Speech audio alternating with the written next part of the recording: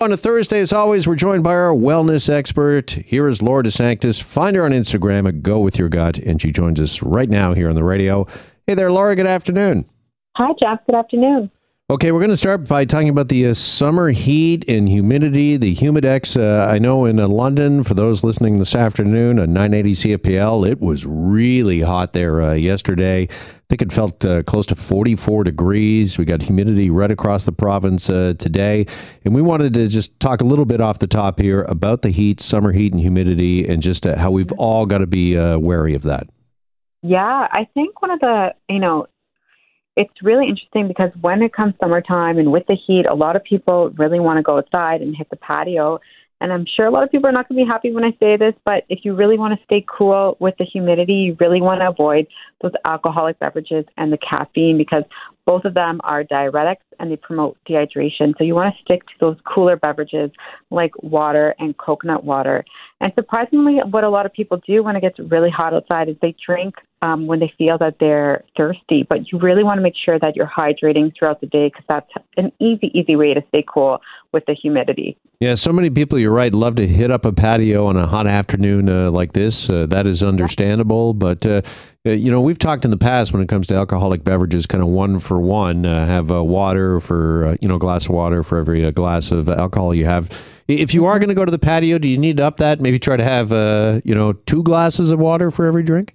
I would try to have at least 2 glasses of water for every drink, but make sure that you don't add a lot of ice because your body has to work twice as hard to create to kind of cool that cooling down effect. So make sure that you have that room temperature water. But I like to tell people, especially with the warmer temperatures, at least 2 cups of room temperature water for every alcoholic or coffee or caffeinated drink that you're going to consume.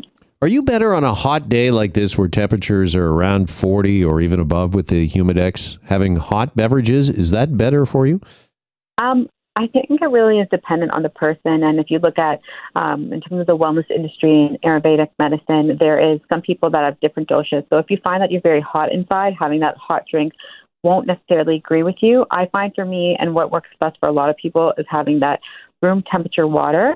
But it's not only the water or the liquids that you're consuming. It's really you want to pay attention to what you're eating because a lot of people are eating the wrong types of foods when it's hot outside. Okay, what are some other options or other ways that we can keep our cool in this intense heat? Mm-hmm. You want to close the drapes and the blinds, especially on sunny windows.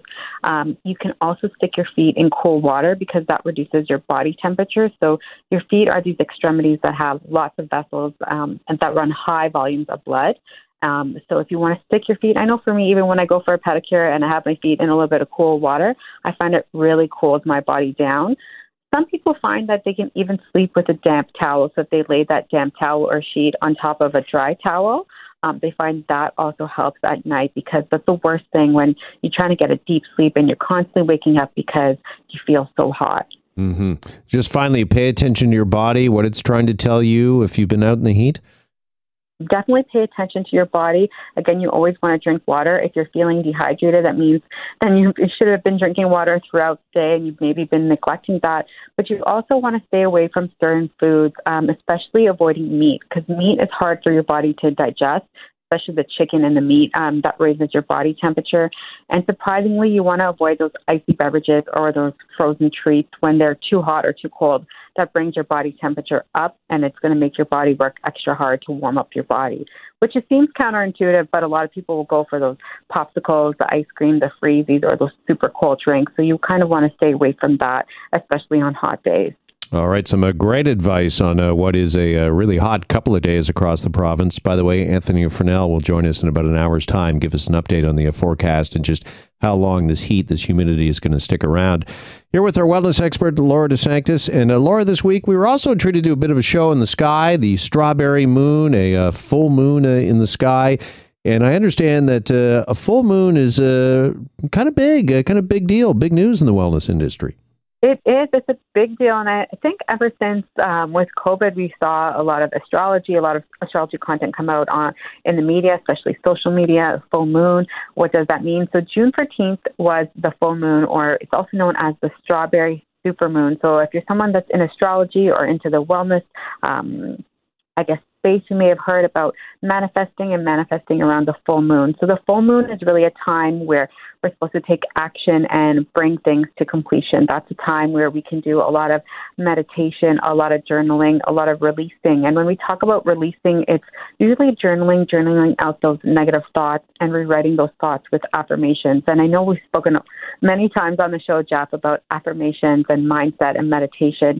And the full moon is a reminder for everyone. You don't necessarily have to be in the wellness world or be spiritual or be into astrology, but that's a really good time to kind of rewrite, reset, and reflect on where you want to be for the month and the year.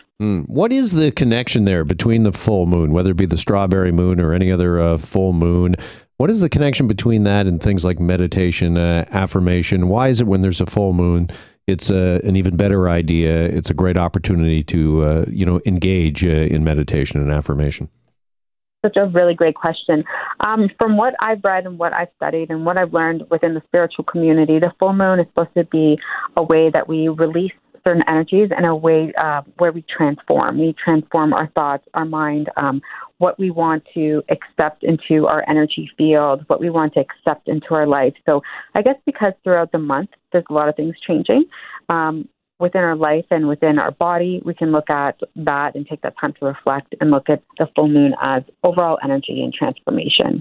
All right. Well, if you missed the strawberry moon earlier this week, your next chance is next month. The buck moon will appear. That's our next full moon on Wednesday, July the 13th. So mark it in your calendars. Laura, much appreciated as always. Good to chat. Have a great rest of the week. You too. All right. There goes Laura DeSanctis, our wellness expert. You can find her on Insta at Go With Your Gut. And we're back after break here on The Jeff MacArthur Show. Hi, it's Shauna, and I might be a bad parent because my kids think French fries are vegetables. Hey, it's Ryan, and I might be a bad parent because I went out for wings when my wife was in the hospital after giving birth. Johnny here. I might be a bad parent because in my house, the tooth fairy gives pocket change. But we're not alone. Len emailed us and said his 6-year-old daughter's Tarzan moment going from love seat to lazy boy by curtains made him more proud than any dance recital. And Andy left his 2-year-old at the rink. All right, guys, I'm sure we're not alone. Like Andy's kid. For stories and confessions like this, make sure you check out our podcast. It's called Bad Parents, and it's available wherever you get your podcasts. I left a glove at the rink.